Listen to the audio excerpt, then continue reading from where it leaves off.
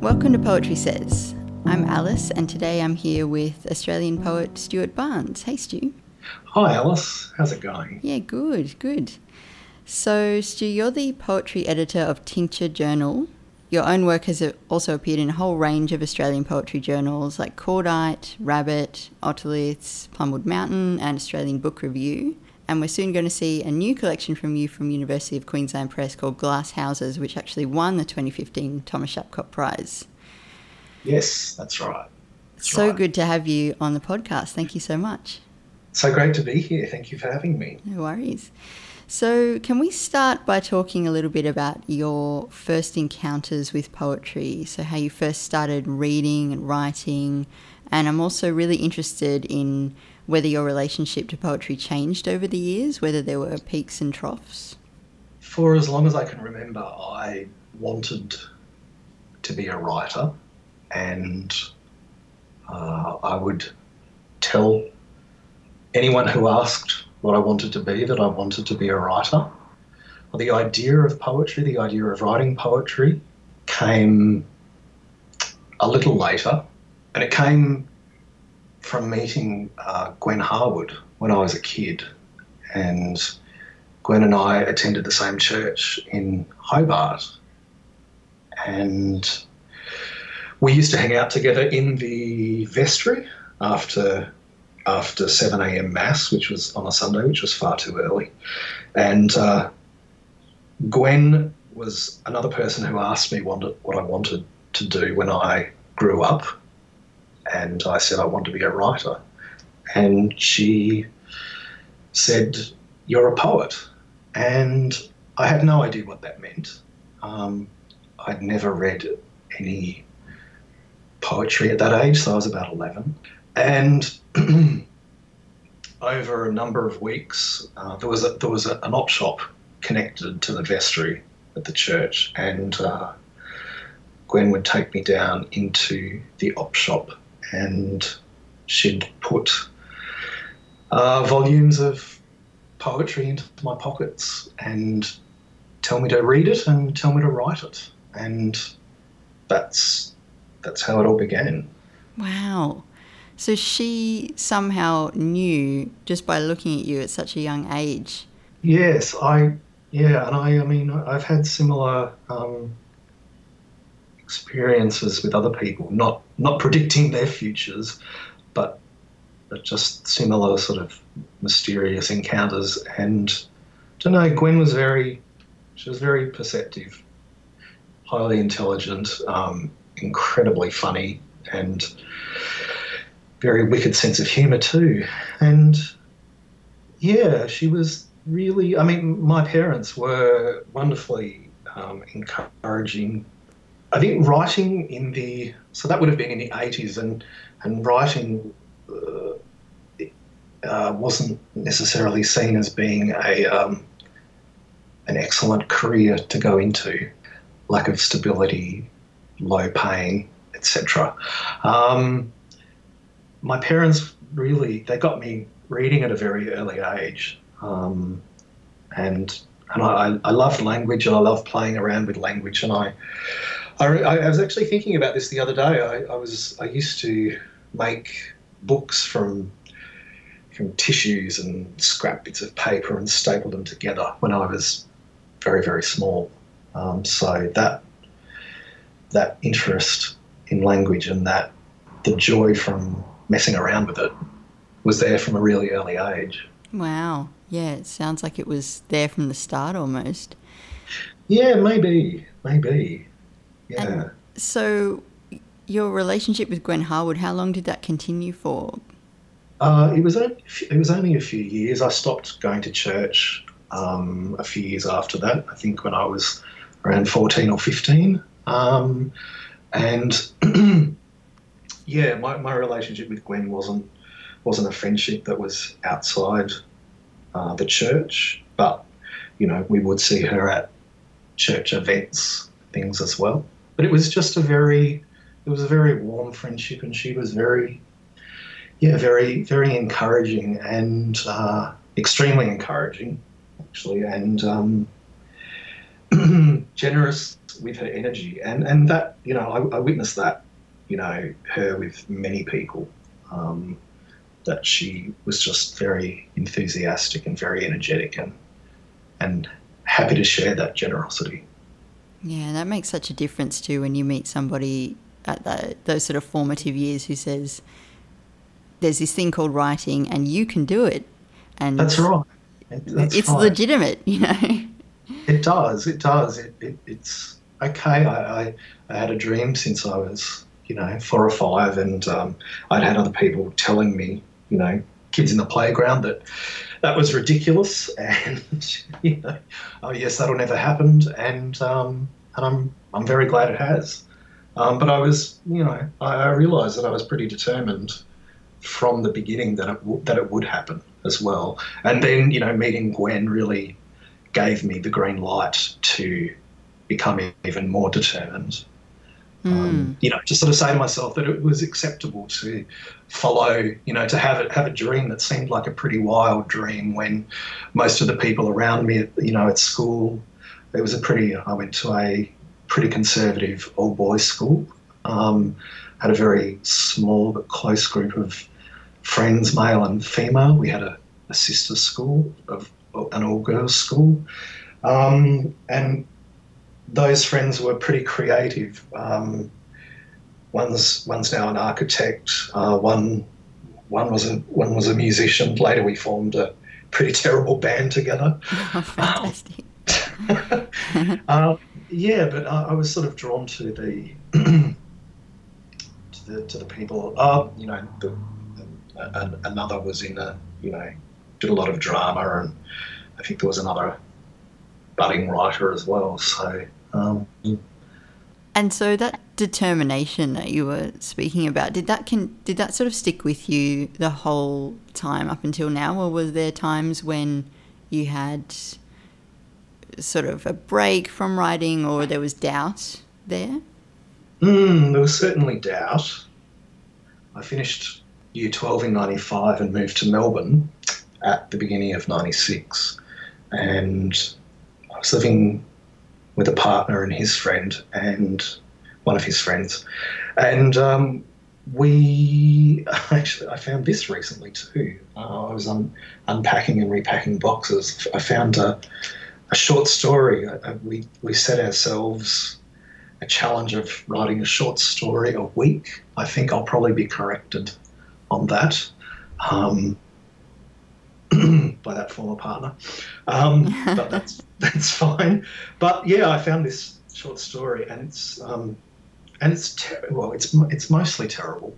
But there are, you know, I can see that, you know, there's certainly I don't know, a sense of wanting it to go somewhere. And then so I moved to Melbourne. I went to uni. I did a BA in literature and philosophy, and that spread out. That I didn't finish that in 3 years. That spread out over 4.5 years. And, you know, growing up in Hobart, it was, you know, Hobart was extremely conservative, very homophobic. And I found that in Melbourne, people were very accepting of my sexuality, and yeah, there were things I wanted to do that I hadn't been able to do in Hobart. And for a time, I was distracted and I didn't write much or at all. Also known as one's 20s. Yeah, thank you. I could have just said that. No, it's very comforting to hear you put it in those words. I think that's something a lot of people can relate to, just the distraction and just nothing gets put down, which is a shame because there's probably plenty to say. Then again, maybe it's probably better it's not written down. I don't know. Yeah. There actually was, though. I felt blocked by certain things that happened, and there was a lot of emotional energy going into sort of getting myself into a more functional place, and that's where I find myself now, and sort of moving to Rockhampton in central Queensland has has sort of heightened that sense of comfort, which I was feeling before I left Melbourne. I moved here in early 2013, and I was writing poetry very seriously then, and I'd been writing it very seriously since around 2005. I had some issues with mental health, and my partner at the time gave me a notebook, a small unlined notebook, and he'd written a very sweet message on a piece of paper and taped this to the cover. And I can't remember exactly what it was said, but it was something along the lines of, this is Stuart's, take it out of his head and put it in the book or that's something really like beautiful, that. Yeah. So I did, and things gushed out. A lot came out, and I wasn't writing poetry. I was just writing what was in my head, what was in my mind, and that sort of cleared the way. And then I started writing poetry. I was reading Shakespeare sonnets a lot. A friend had given me that volume years before, and I had written poetry prior to that, but sort of it was quite formless, and there wasn't really, there was no intention of it going anywhere. And then when I started writing sonnets, which was probably around 2007, that was with the aim of getting published. And then I started to get things published. And as I did that, my confidence increased. Yeah, and then it reached the point where I now find that not all the time, but I'm sometimes a little lost if I don't write something every day. And that doesn't mean I have to write something new. It could be removing or adding a line to a poem I'm currently working on, or doing some editing for Tincture Journal, or just, reading poetry, but just engaging with poetry in some way every day. I don't know. There was a time where I used to be a little afraid of writing, when I was writing some things that, not to anyone else, but to me, felt, I don't know, a bit, what's the word? A bit raw. And yeah, I don't have that fear anymore. That's so interesting. It echoes so closely what I was just reading before we started about Sylvia Plath, who is the poet that you've brought for us to talk about today. Yes. Yeah, it's interesting. The thing I was reading was saying that she seems to have this tension between herself as, the very raw, confessional type poet, but also a poet who wants to maybe keep some things back or is more expository, like needs to explain things. Why don't we start talking about sort of when you first encountered Plath and what she means to you as a poet? Okay, sure. Thanks, Alice. Well, apparently I read Plath at high school. And I say apparently because one of my high school teachers, Liz McQuilkin, who's a Tasmanian poet. Yeah, I know it is. Yeah. Liz is wonderful, and I was very good friends with her son Andrew at high school. So I spent a lot of time with Liz when I was a kid. I was over at their place a lot, and she taught me English at high school. And I'm not sure if it was her or my literature teacher, who Liz was good friends with, taught me Plath. But I don't remember reading Plath at high school, and I don't remember reading Plath at uni either. But I do know that on my 30th birthday, a friend from high school gave me a voucher to Brunswick Street Bookstore, and I bought the Gormenghast trilogy and Plath's collected poems. So that was, 8 or 9 years ago now. And I must have, there are some experiences, quite a few experiences I've had in life where I don't remember how I sort of got to the point of that thing happening. I don't really remember what drew me to Plath's writing. Maybe there was something in the subconscious that lured me to the collected in Brunswick Street Bookstore.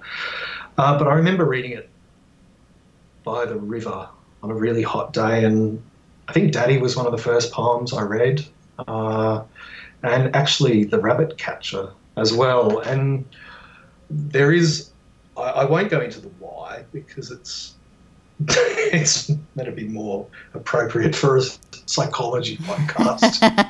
That's fine. But there's a phrase from The Rabbit Catcher which echoes part of my life. And I read that poem. I read The Rabbit Catcher, and don't know. I didn't feel a connection with Plath. I've never been someone who's felt a connection with a writer or with a singer or a songwriter. I admire the work and don't become, and you mentioned this in your email about how Plath's suicide and her marriage to Ted Hughes has or can overshadow her life and her poetry. And I suppose I've always I have been more interested in the work. The work is the thing that matters to me, and it's the same with music. It's the music that matters, that is a kind of drug. That said, I find the books about Plath fascinating. Some of them. I've read her letters and journals, and most recently a book which is quite aligned with how I think about Plath. It's by Gail Crowther, a UK academic who, the book is called. It's also written by Elizabeth Sigmund, who was a friend of Plath when she lived in Devon. Yeah, so it's called Sylvia Plath in Devon, A Year's Turning. I enjoyed that very much. So why don't we hear Ariel now, the poem, not the entire work, and we'll talk. Yes. And then we'll talk about. I have a lot of questions about this, so. Get Okay, ready. great. Okay. Ariel. Stasis in darkness. Then the substanceless blue pour of torn distances. God's lioness, how one we grow, pivot of heels and knees. The furrow splits and passes, sister to the brown arc of the neck I cannot catch. Nigger eye berries cast dark hooks, black, sweet, blood mouthfuls, shadows. Something else hauls me through air, thighs, hair, flakes from my heels, white Godiva I unpeel, dead hands, dead stringencies, and now I foam to wheat, a glitter of seas. The child's cry melts in the wall, and I am the arrow, the dew that flies suicidal, at one with the drive into the red eye, the cauldron of morning.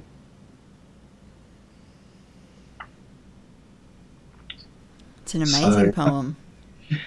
It is an amazing poem. Yes. Before I bombard you with my questions, what is it about this poem in particular that appeals to you so much? Or is it an appeal, or is it more just an intrigue, I suppose, maybe a better way of phrasing that? For me, it's I don't think it's the perfect poem. but I think it's one of the most perfect poems in the English language that I've read to date. It appeals because it draws together three ideas, three fascinations, and it seems to do this so effortlessly. Yeah, And it definitely has an effortlessness about it, for sure.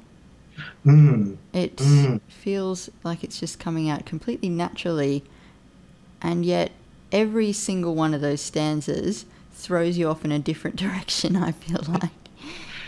it does, and throws off is an interesting phrase to use for this poem, which in part is about the speaker taking a horse ride. Oh, okay. Or sorry, the speaker riding a horse. And there's a hint, or there's the potential of the speaker actually being thrown from the horse, Ariel. But Right. yes. That's what I was going to say first off, is that the poem really suggests damage to the body, but there also, maybe there seems to be a suggestion of the spirit being damaged, I thought. But then there's also this kind of rage in it, and definitely forward motion. So now that I know that it's about riding a horse, it makes a lot more sense. Yes, well, Ariel was published posthumously, and it was published under the title of The Horse. But the title in itself gives a few clues. So Ariel was the name of the horse that Plath rode, that Plath actually rode. There was a fascination. Ariel is the Hebrew name for Jerusalem, but it also means Lion of God. So we can see in the fourth line, God's lioness. I So was going to ask about that. yeah. So Plath's transformed. So she's referring to the horse when she says God's lioness, I think, but she's also transformed that into a feminine being, a female being, not masculine. And also there's the third Ariel, which is Ariel from Shakespeare's Tempest, which is another big clue. Ariel in the Tempest was in the service of a witch, and he was freed by Prospero, but then he was cast in the service of Prospero, but he eventually received his freedom. So there's I agree with what you said before about rage and physical damage, because that's certainly there, especially in the first 1, 2, 3, 4, 5.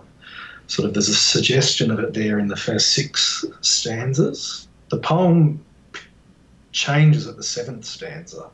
It's where the theme of the poem up until then the first six stanzas are very much about riding the horse, and after that it becomes something more symbolic, more spiritual perhaps. So this is where it starts. White Godiva? Yes, White Godiva, eye unpeeled, dead hands, dead stringencies. So Plath links, so that stanza links, it connects the two halves of the poem, unpeeled rhyming with heels, flakes from my heels, and then stringencies rhyming with seas. It's starting to come together for me now. I think it's one of those that really does reward looking at it very closely and knowing those references. Yes. There's so many questions I have about this, but one of the lines I'm really fascinated by is after God's lioness, she says, "How one we grow," and that's so interesting. Why has she said it that way? Why hasn't she gone, "How we grow one"? Why is God's lioness something that we grow? It's just so, it's a real conundrum, that line, but it forces you to keep reading, because I don't know, it's just such a fascinating way to put it. So that's That was my first kind of line that I just went, whoa, okay. Sure. Okay. Yeah. I think How One We Grow sounds more religious or spiritual than if it had been written one way, but Yeah. written differently. Therefore, that's that sort of link there to God in the previous line, or gods. Also, grow at the end of that line, rhyming with furrow at the end of the next line, propels, sort of gives the poem its motion as well. And in those two lines, God's lioness, how one we grow, Plath's, or the speaker is becoming one with Ariel, with the horse, with the other, which we sort of begin to see later with the other Ariels of the poem.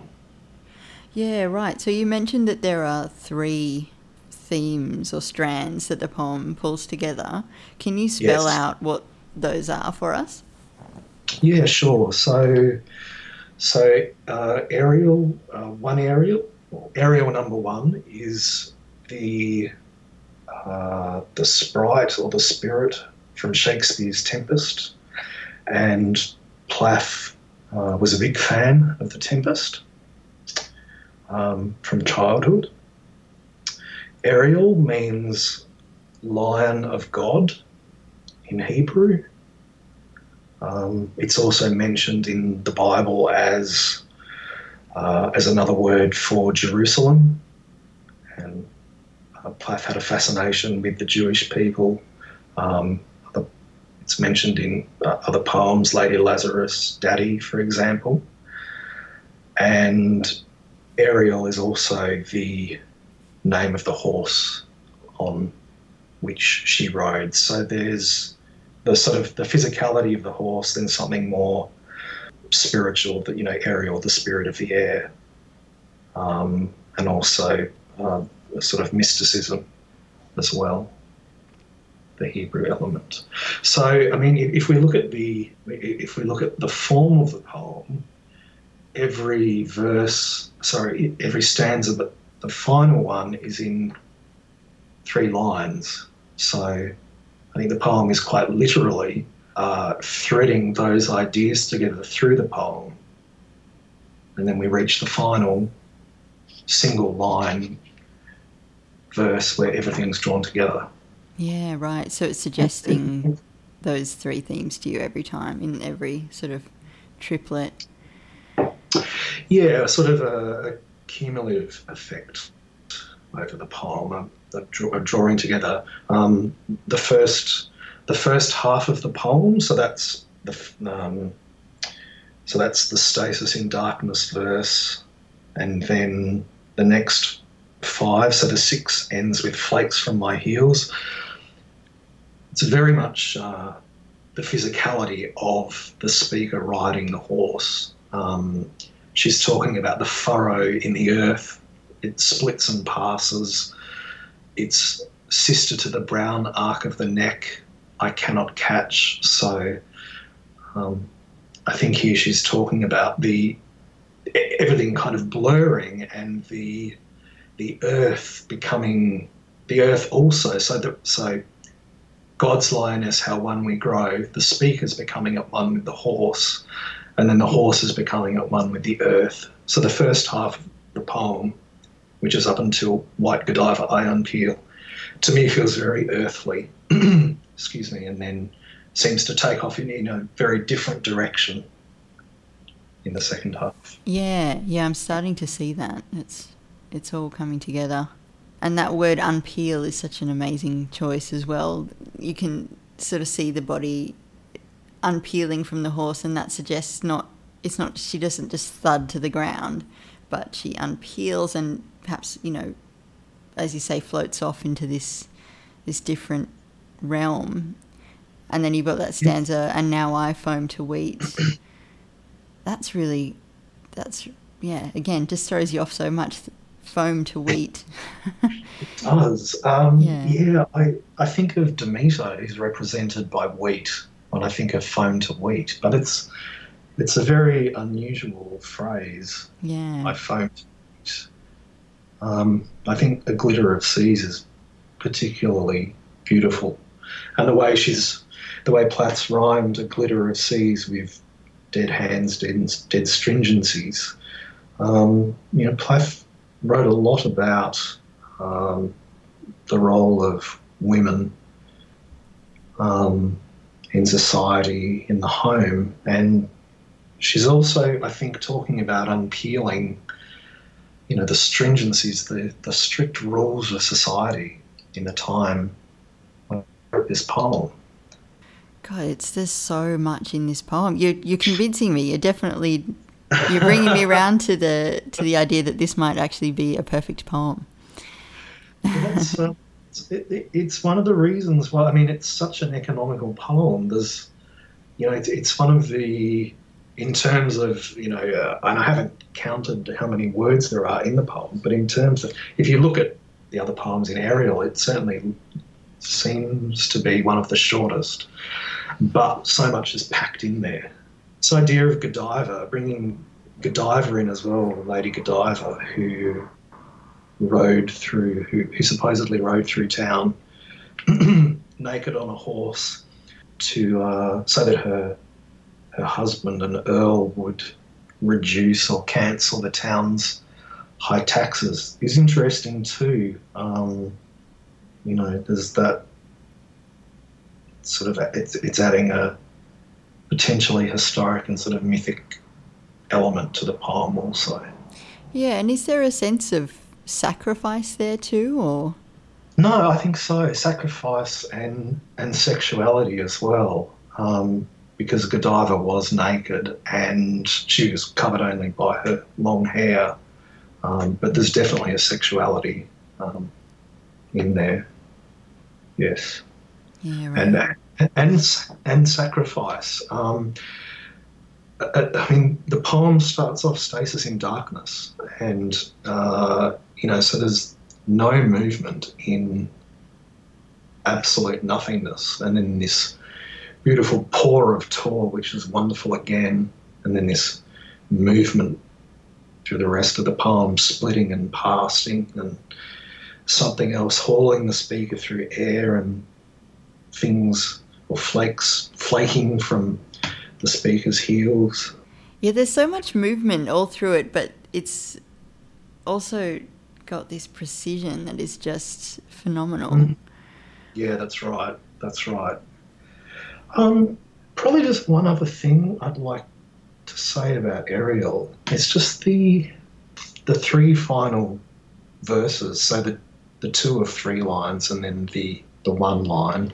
The rhyme also changes after the White Godiva, or it changes in the White Godiva stanza with white. After that, there are many I sounds. There's White Godiva, I, unpeel in the next stanza, and now I, foam to wheat, the child's cry. So the sort of a more upright element to the poem. In the first half, it's quite horizontal, then it becomes vertical in the second half. And the speaker becomes an arrow, which is very masculine, and then she's also the dew that flies suicidal.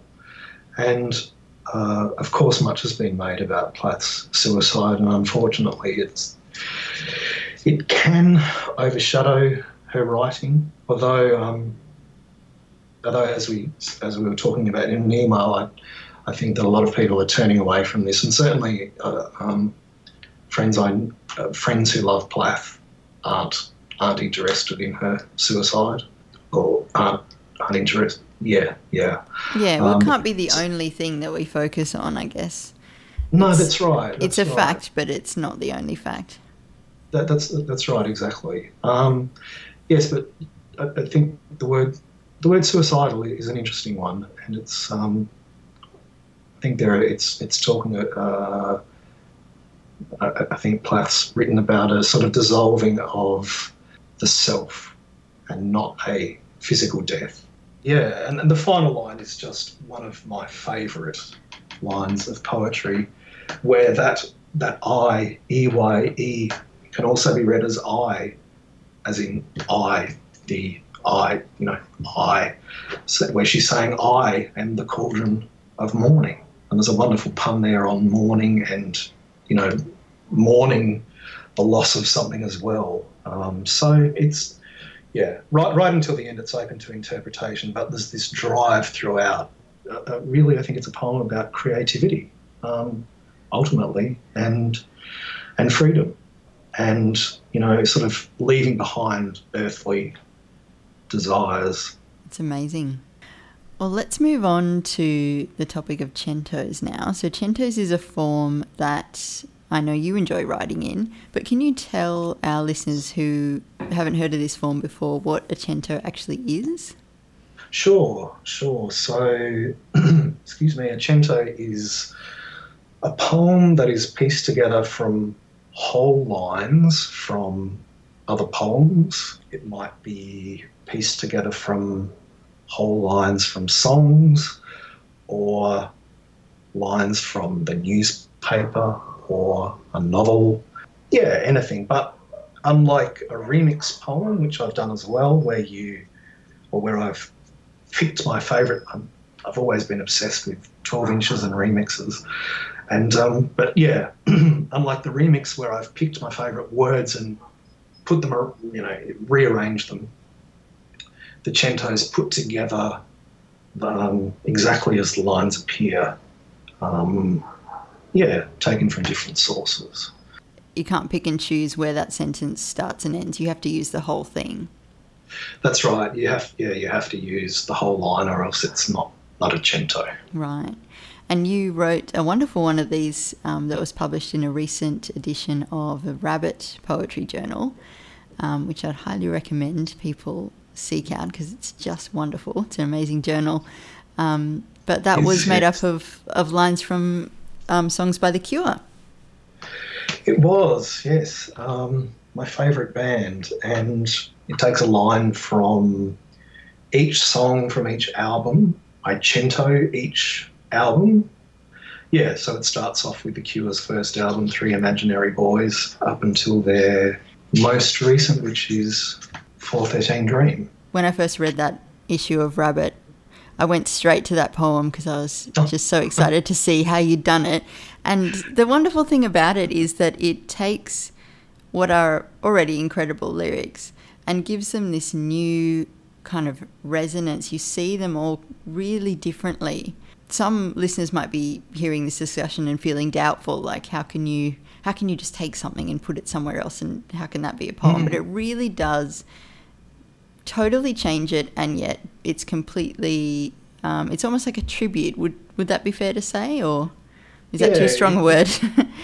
No, it is a tribute, and I really, I respect the way Robert Smith writes. So I wanted to pay homage. I also wanted to, there's some rhyme and slant rhyme in these centos, in this cento made of 13 parts.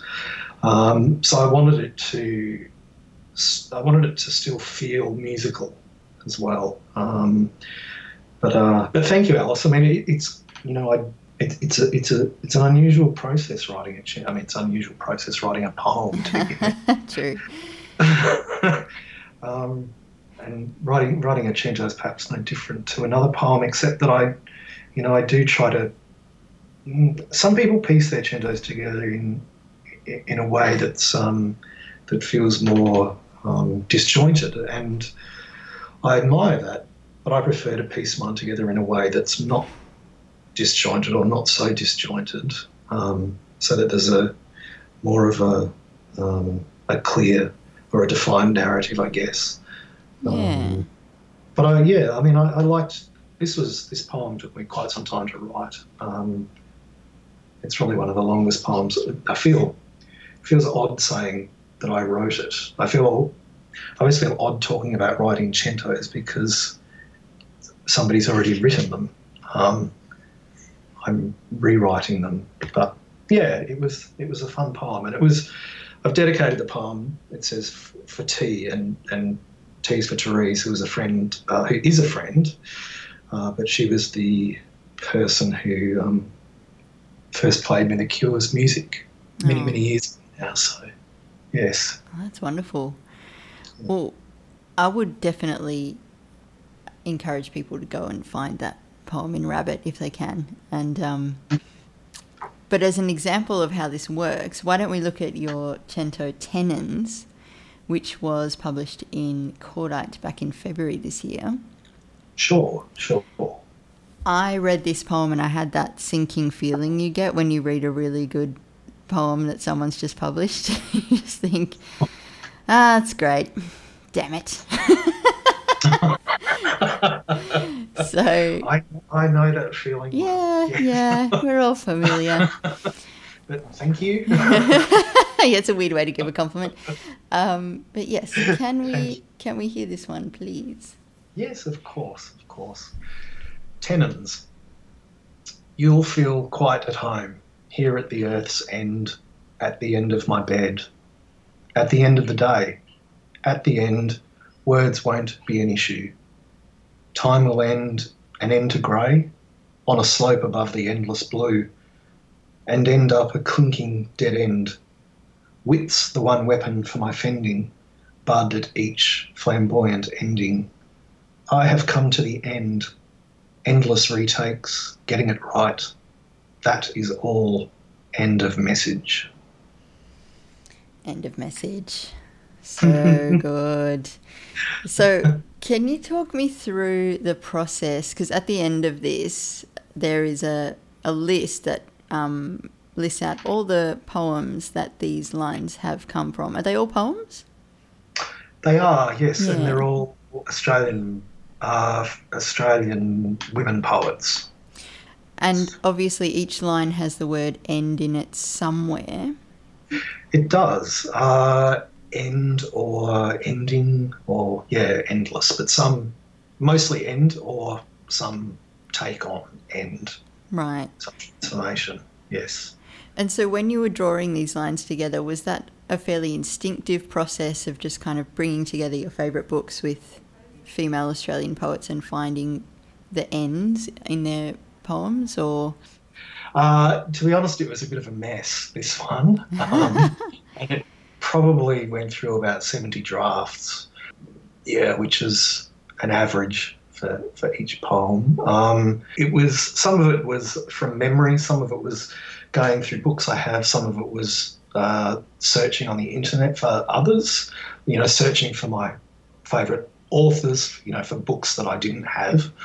But I think it was the first line and the last that I discovered pretty early on, and they kind of asserted themselves as first and last. So that was the first is you'll feel quite at home here at the earth's end. And that just felt like it was the first line. And then that is all end of message. Felt... the theme for this issue of Cordite 2 was The End, which was edited by Pam Brown. So that line, that is all end of message, felt like it just absolutely had to be the poem's last line. I've said in the past that writing a Cento feels like playing Tetris, which it's a computer game I'm not very good at, sort of the piecing together of, lines until they actually feel like they fit the right way. And I eventually got there. So it was from memory and from some research and from going through books. 70 drafts, that makes me feel a lot better about some of the poems that I'm still carving away at. Oh yeah. Yeah. No, but I love it because endings are not never, but they're rarely neat and often uncomfortable and lumpy and just kind of difficult in lots of ways. And that's right. They can be awkward or they can be seamless, which is, I try to piece my centos together seamlessly, but they don't always come out seamlessly. It does feel like you say, like Tetris. It's fun because you get to choose all these lines and these phrases that are significant to you for whatever reason you choose, and then you get to move them around and see how how the meaning changes as you move things around. And going back to that idea of, well, I've always, loved, remixes as well. And some are, musical remixes, I mean, and some are so so different to the original. Yeah, and some are much better as well. They are, yeah. They kind of make the song. And that, I definitely don't want to end without mentioning your wonderful remix that you wrote with Michelle Seminara of Sylvia Plath's poem, The Rabbit Catcher. So it's a remix of, you remixed Plath's poem, The Rabbit Catcher, and then Michelle remixed Ted Hughes' poem, The Rabbit Catcher. That's right, yeah. And so I took all three of these poems, the two originals and the remix, to my poetry group. And they just, I was a little bit worried that they wouldn't necessarily like the remixes, but they just loved it. They went so deep into them. It was just so much fun. Finally, let's talk about your forthcoming book with University of Queensland Press. So this is a collection called Glass Houses. Yes. But it had a different title back when it was awarded the Thomas Shapcott Prize last year. What was it called at that point? It was called The Stay Sales. Yeah, right. That's a really interesting title. It is. It's a particular sail that gives speed on a ship. So the collections, it's Glasshouses is a number of poems from the Stay Sales manuscript, and also some poems from another manuscript, Blacking Out, and other poems, which was runner-up for the Thomas Shapcott Prize in 2014, which was a heavier manuscript, a heavier read, but there needed to be a bit of a backstory there for some of these poems. There needed to be a story behind the poems from the Stay Sales for it to all fit together. So that was a lot of fun too, working out what should remain and what should go. Yeah, right. It's interesting that you put it in terms of story too. I don't think that's something I've really considered before, is that, poetry books aren't just kind of these one after the other snapshots, that there is an arc. That's right. And I guess that idea came to me when I read Freda Hughes' introduction to the restored edition of Sylvia Plath's Ariel. Freda's Sylvia Plath's and Ted Hughes' daughter, and she wrote that, or I think Plath had written that she wanted the manuscript to begin with the word love and end with the word spring, to create, a definite narrative. And I remember that, and I didn't arrange my book. It's nothing like Ariel, the book, as opposed to the poem. But the idea of creating a narrative was new to me until I read that, and it was something that I thought suited the poems, and also during the editing process, Felicity Plunkett mentioned some very interesting things about, poems being in conversation with one another, and the last line of one poem talking to the first line of the next. I thought a lot about those really fascinating ideas, so the book will actually be out in a few weeks, and it will be launched at Queensland Poetry Festival. So that's wonderful. How does it feel to be so close to launching it now? Is it a bit of nervousness, or? A bit of nervousness, but actually I'm very, very, very excited. For a long time I struggled to speak in public, and I had to avoided anything that had anything to do with public speaking. And of course, when I spoke at Queensland Poetry Festival last year, I had to navigate that discomfort, and now I'm actually really looking forward to it. Yeah, it's a great festival. This festival in particular, I mean, the co-directors Annie Tafew and David Stavanger took on the festival last year, and it was fabulous. And this year, I think it's going to be even better. And there's a big focus on an Indigenous and not just Australian, but poetry as well this year. So a really great lineup. It's queenslandpoetryfestival.com, which then automatically takes you to the program, which you can get there directly. It's lostlanguagefound.com, and the theme for this year's festival is Lost Language Found. Oh, it sounds like an absolutely wonderful festival and a wonderful place to be launching your first book. So best of luck with it. Thank you, Alice. And yeah, thank you so much for your time today. Oh, thank you. It's been wonderful chatting. So thanks for listening, everyone. And you can find show notes at poetrysays.com, and you can chat to me on Twitter at poetrysays.